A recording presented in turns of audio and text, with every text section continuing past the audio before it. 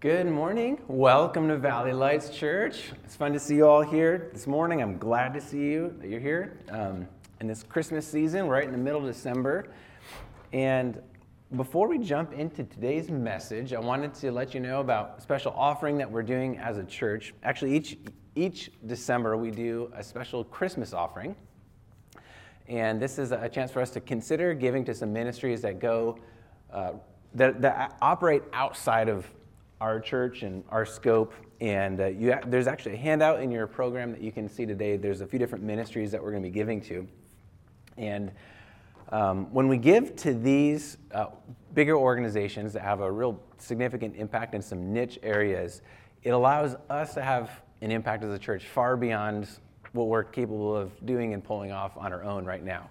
And I'm really excited about the way over the past few years this special Christmas offering has allowed us to extend our reach far beyond our little tiny slice of California. And so money given to this really has an impact far beyond these walls. There's 4 different ministries that we're going to be giving to, and you can read about those. I want to highlight 2 of them today, and then I'll put a special highlight on one of them next week. But one of the ministries that we're going to be giving to is called Zoe International. And this is a ministry, I believe it started about a decade ago. And they have some headquarters throughout the world. But one of the headquarters for Western U.S. is right here in Newhall, in our own town. And Zoe International is a ministry that is really trying to end human trafficking. And so just to give you a quick idea of what they do and why supporting them would be a big help, I want to just show you a brief video about their ministry. So it's a little bit about Zoe International, and I mean, it's pretty inspiring that people have put together a ministry dedicated to that purpose. The guy that you saw at the beginning of the video was the founder who started this ministry years ago. And so that's one of the ministries we'll be giving to. The other one that I wanted to highlight this morning as well is it's the Santa Clarita Valley Pregnancy Center. That's another ministry right here in town, and they have been working to provide crisis pregnancy support for women.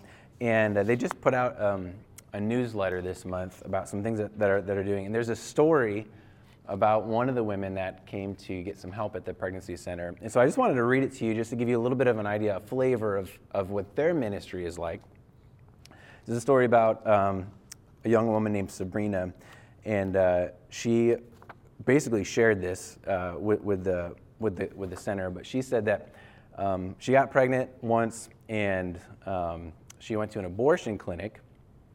And she said on the phone they seemed nice enough, but when she got to the abortion clinic, they rushed her through the process to get the abortion pills and then sent her home. So when she was back at home, she took the first 2 doses, as she'd been told, and her situation took a turn for the worse. She writes, she said, "I could barely keep my eyes open as the waves of cramping began. I became so weak that I could barely stand up. I literally thought I was going to die." So gathering all of her strength, she called the abortion clinic and told them what was happening since she took these pills. And they said, if you go to the ER, don't tell them that you took abortion pills or that you came to see us. Just tell them that you think you're having a miscarriage. So still shaking from head to toe, she called a friend who drove her to the emergency room. And by the time she arrived, she was bleeding so bad that her pants were soaked. And she passed out, and they wheeled her in and were able to save her and revive her. And so a few months after that, she got pregnant again, and she had gone to this center this time, the pregnancy center, instead of the abortion clinic. And the person that was helping her, was asking her about her situation. She said she wanted another abortion, but she was devastated to learn that she was pregnant again. But she said, I couldn't fathom having another child, but I would have to have a different procedure because I'm not taking the abortion pill again. And the person at the pregnancy center was calm and non-judgmental, compassionate, responding, and just really shared some of the other options and some of the ways that this story could play out. And she felt a lot of support. Turns out she talked to her boyfriend that night, this woman Sabrina, and shared all of this, and he was supportive.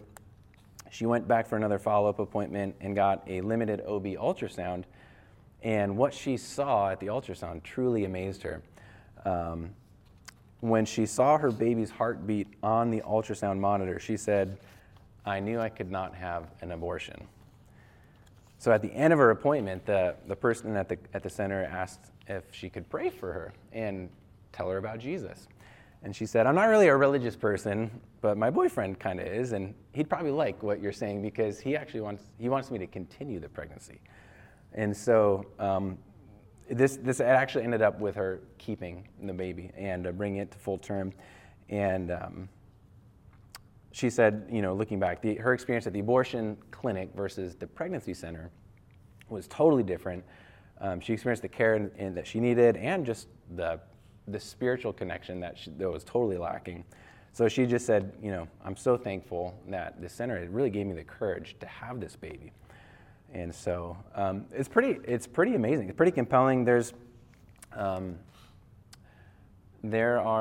center helps women in crisis pregnancies, and they, according to their own stats, they say 93% of their clients at risk of abortion choose life after an ultrasound, which is one of the reasons they provide ultrasound so much, and also free pregnancy tests and things like that. There's another photo of a few other babies that were born this year to clients of the pregnancy center.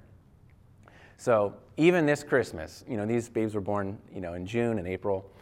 But what that means is there's going to be women who are going to be celebrating their decision for life. And there's going to be babies that are going to see their first Christmas because of some of the ministry that's happening here at the center.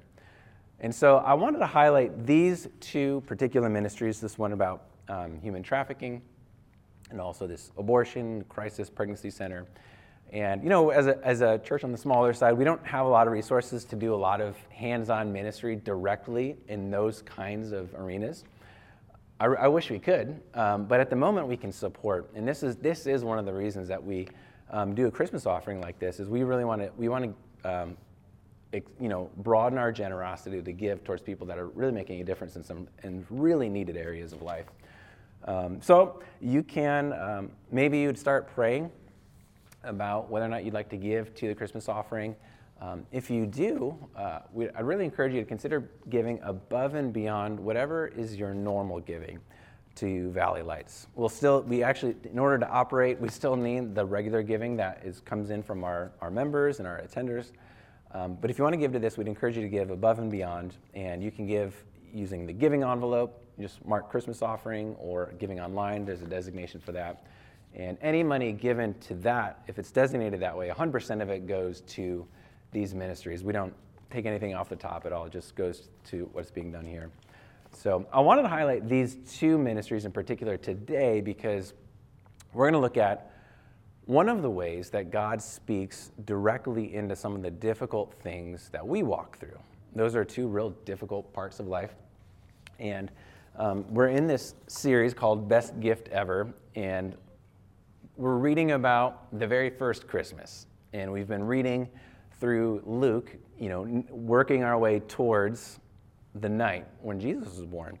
And I love the way that Luke sets up the story because there's a few key individuals that were experiencing some difficulty, some unanswered prayer, some pain, some confusion, a lot of uncertainty in life. And they didn't know it at first, each of these people that we've been reading about. But God was preparing them.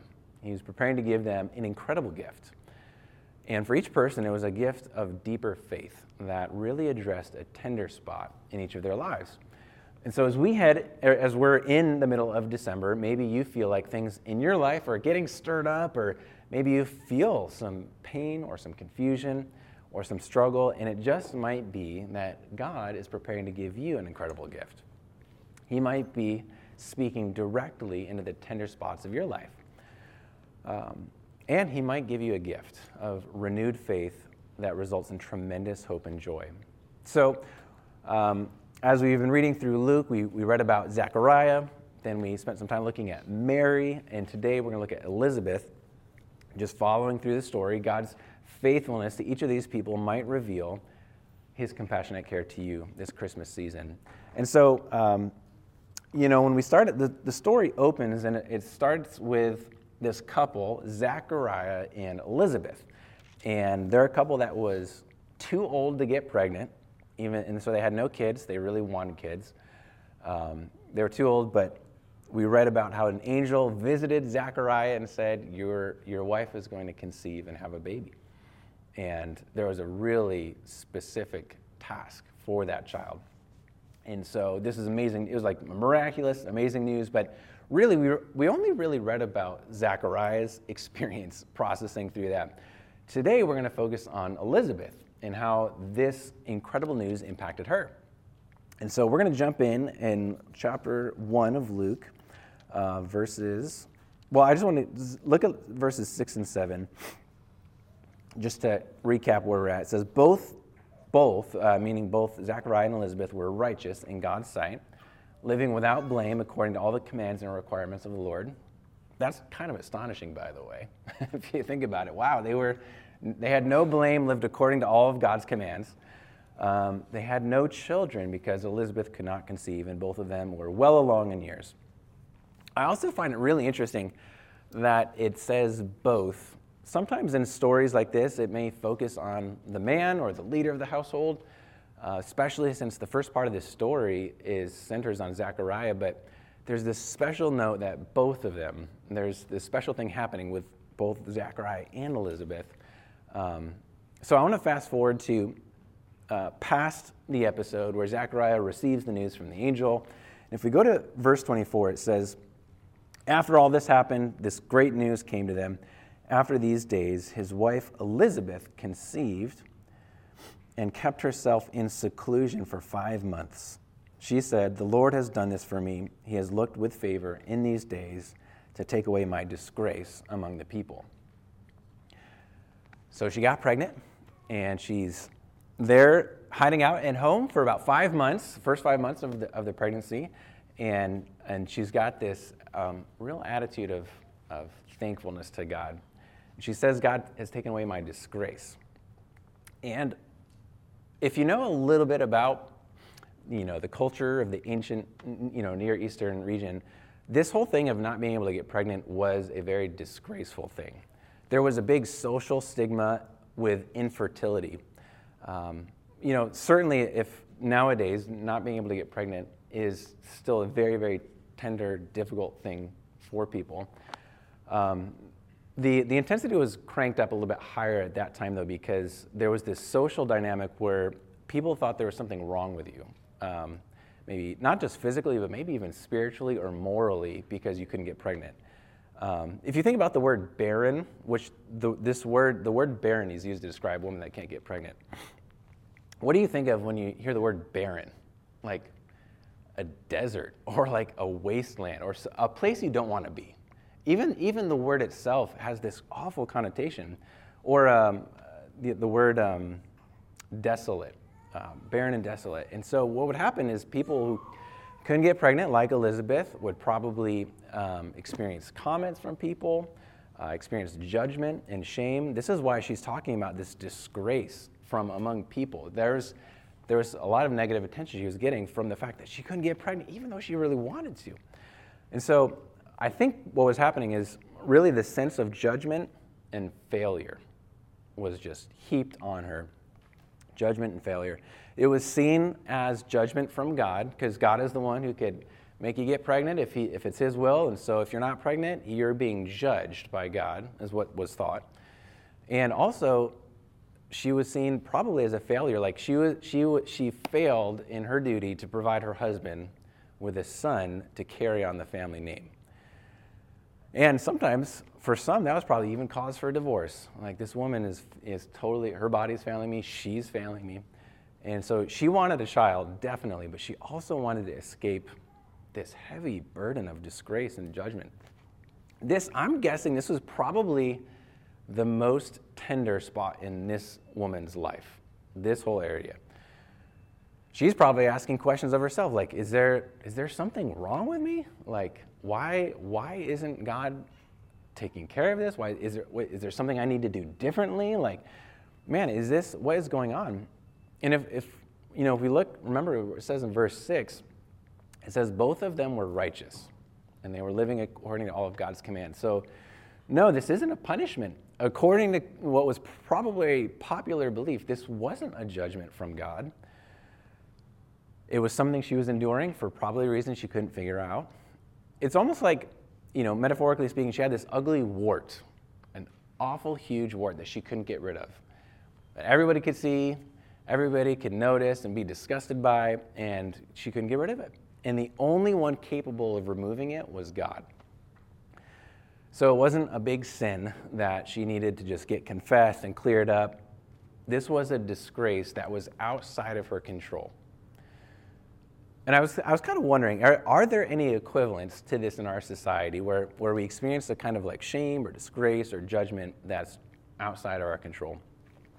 I actually do think warts probably are one like small version of this.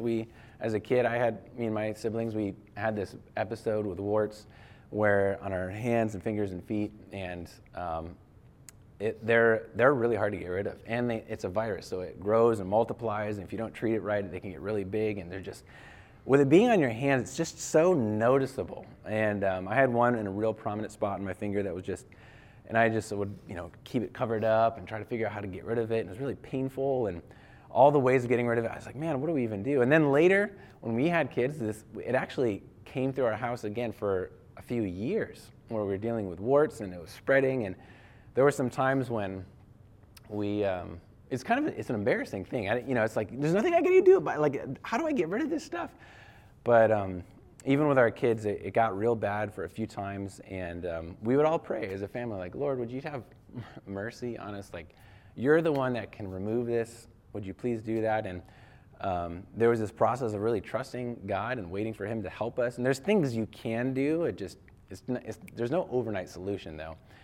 Especially if it's a virus inside your body or your skin or whatever.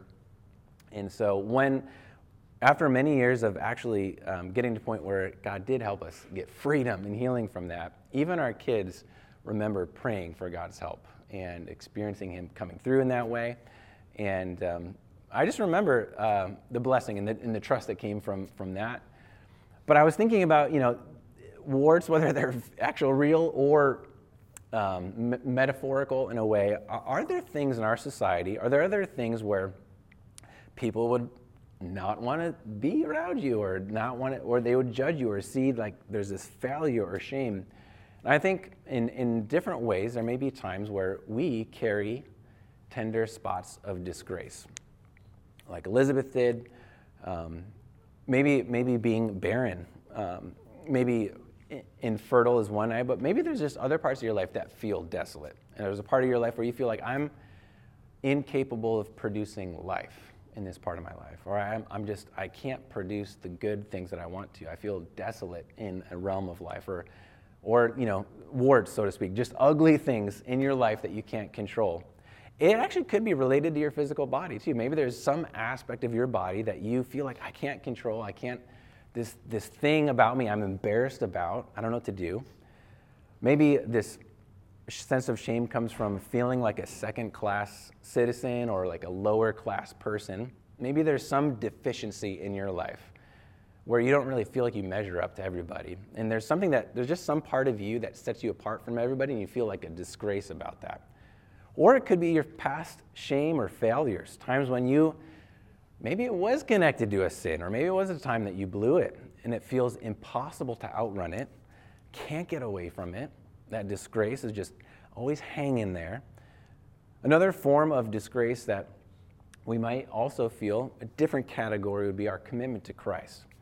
And this is often a form of reproach or disgrace, receiving backlash from people. This is the word that Elizabeth used, like God has taken away my disgrace. That Greek word most frequently is translated in the New Testament as the kind of reproach that we get from being aligned with Christ. And so I'm just trying to think through different ways that we might be able to identify with Elizabeth in the story, where she feels like, I have this disgrace among people. It's a real undesirable part of who I am. And like I had mentioned earlier, there's also this issue of abortion, or maybe even sex trafficking. Those are two areas that can generate tremendous amounts of pain or confusion or regret or just devastation in life, just long-term damage. And some of us, I don't even know what everyone's story is. You're sitting here and I don't even know what's in your background. And something I mentioned or something I didn't mention maybe has come up in your mind where you have a tender spot in your life. And so the question that I ask when I read this story is, what do you carry that only God can take away? What kind of disgrace do you carry, and God is the only one that can take it away? Just like Elizabeth said, man, God, he took away my disgrace from among the people. Actually, what it says, if you look at that verse again, let me highlight the next phrase. She says, he has looked with favor. That word look, with God looking, it doesn't mean just, to visibly see. It has this, it's looking with concern. Like there's this emotion of compassion, like looking on with like a desire to help and to get involved. That's the kind of looking that she's saying. Like God, not only did he see me, but he's seeing and he's ready to jump in with me. It's a way of seeing that moves the heart.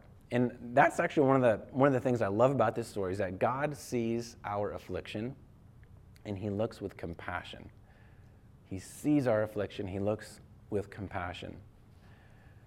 This reminds me a lot. There's a story in the Old Testament about a woman named Hagar. She's a woman who's in the worst possible distress. She was totally alone, no one to turn to.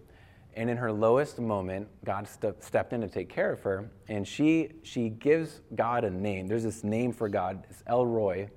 It's the God who sees. And if you read, you can follow, later you can look at Genesis 16:13. But it says, she named the Lord who spoke to her, you are El Roi. For she said, in this place, have I actually seen the one who sees me? So in her greatest moment of distress and sorrow and affliction, it was astonishing that God would pause and look on her with compassion.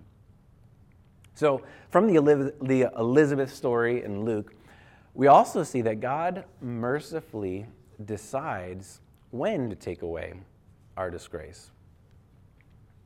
God is the one who decides. And if you've got something that only God can take away, that means there's nothing you can do to rush the process along.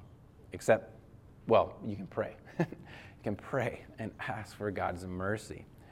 And that's what Elizabeth received. She received mercy. She received a child. And so much peace came into her life. She also received forgiveness. She knew she was going to give birth to John. He was going to prepare the way for Jesus, who was also in the making. And Jesus was going to be the one that was going to give her forgiveness from her, not just like the brokenness in her physical life, but in her spiritual life as well.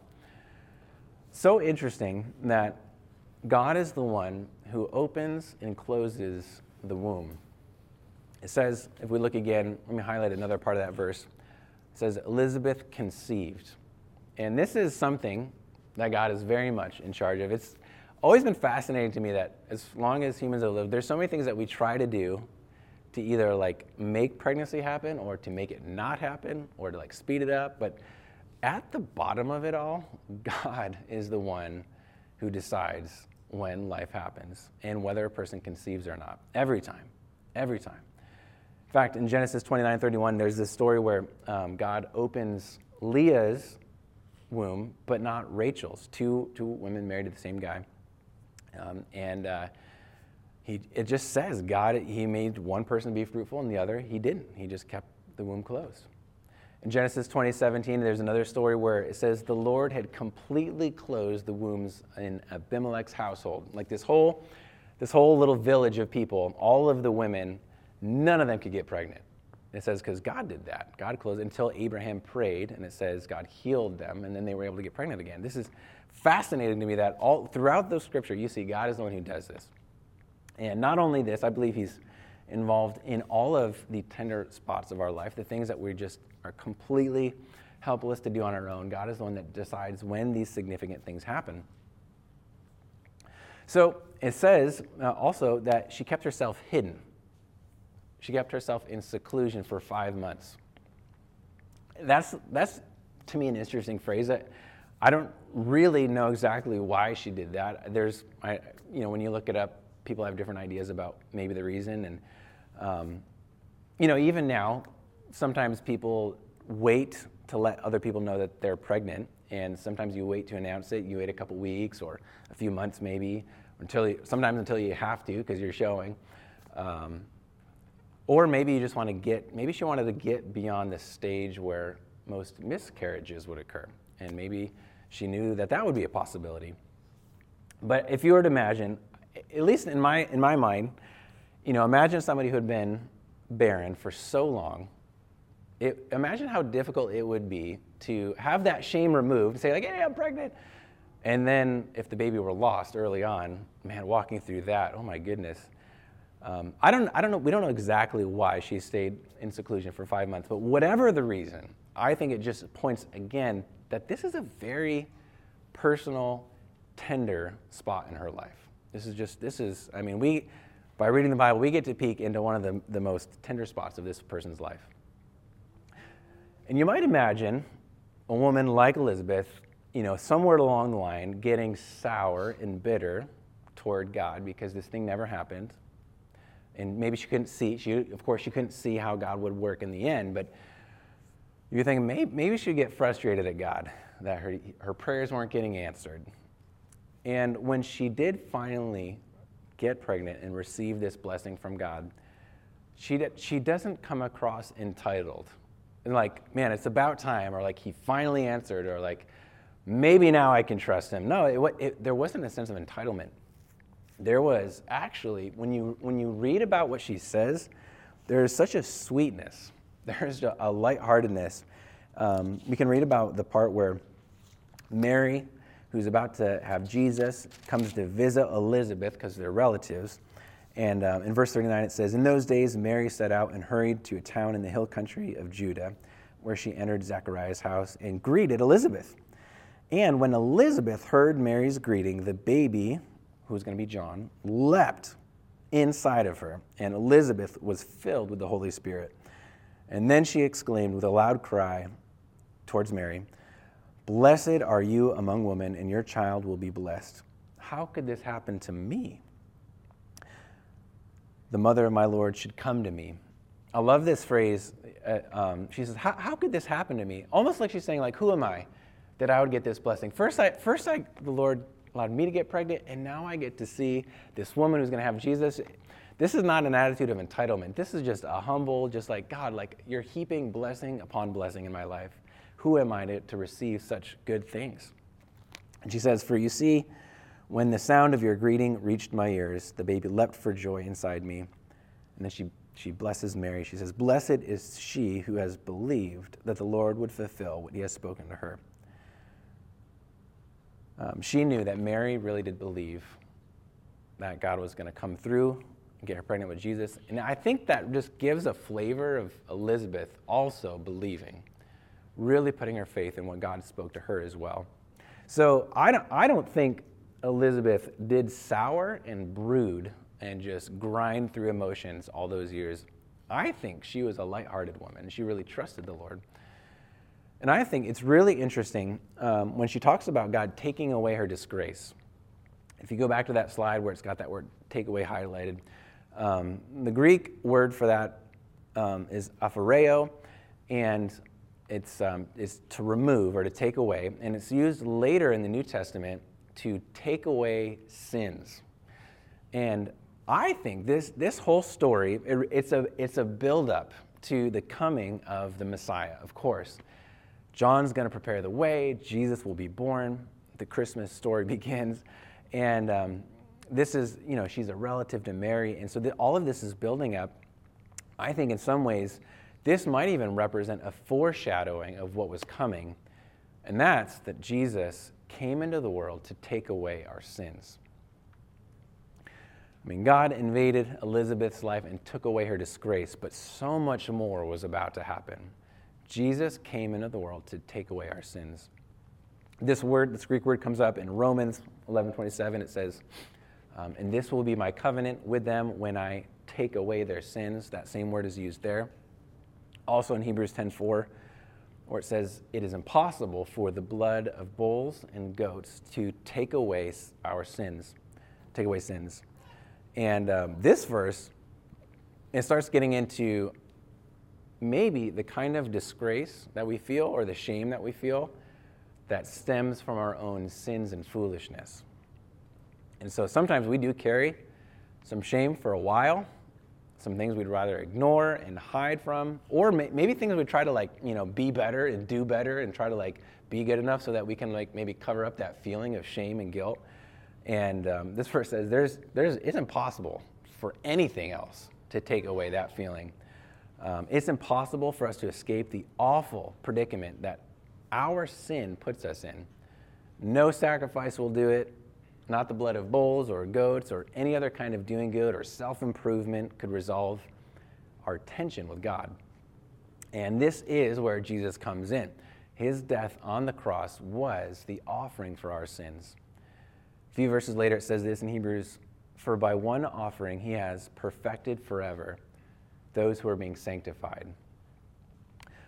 This is a verse that says that followers of Jesus are being sanctified. And that word's sanctified or sanctification, it means the process by which we're becoming more like Jesus. And that takes a lifetime. There's no point in my life when I am not in the sanctification process. So if you follow Jesus, you are becoming more like Jesus. But what's amazing about this verse is even though we're in process, Jesus will see to it that we are perfected. That one day we will have this guarantee. The Greek word for perfect right there is teleo. It means to complete, to perfect, to totally finish, to zip it up so it is 100% whole. And I love this verse because it does not matter what form of shame or disgrace you're carrying right now. If you have decided to follow Jesus, every ugly thing will be taken away from you. Every wart, every shameful story from your past, every deficiency, everything that makes you feel like a second-rate, second-class person. And there's a lot of hope in that. There is tremendous hope when we do put our faith in Jesus and we ask him to take away our sins.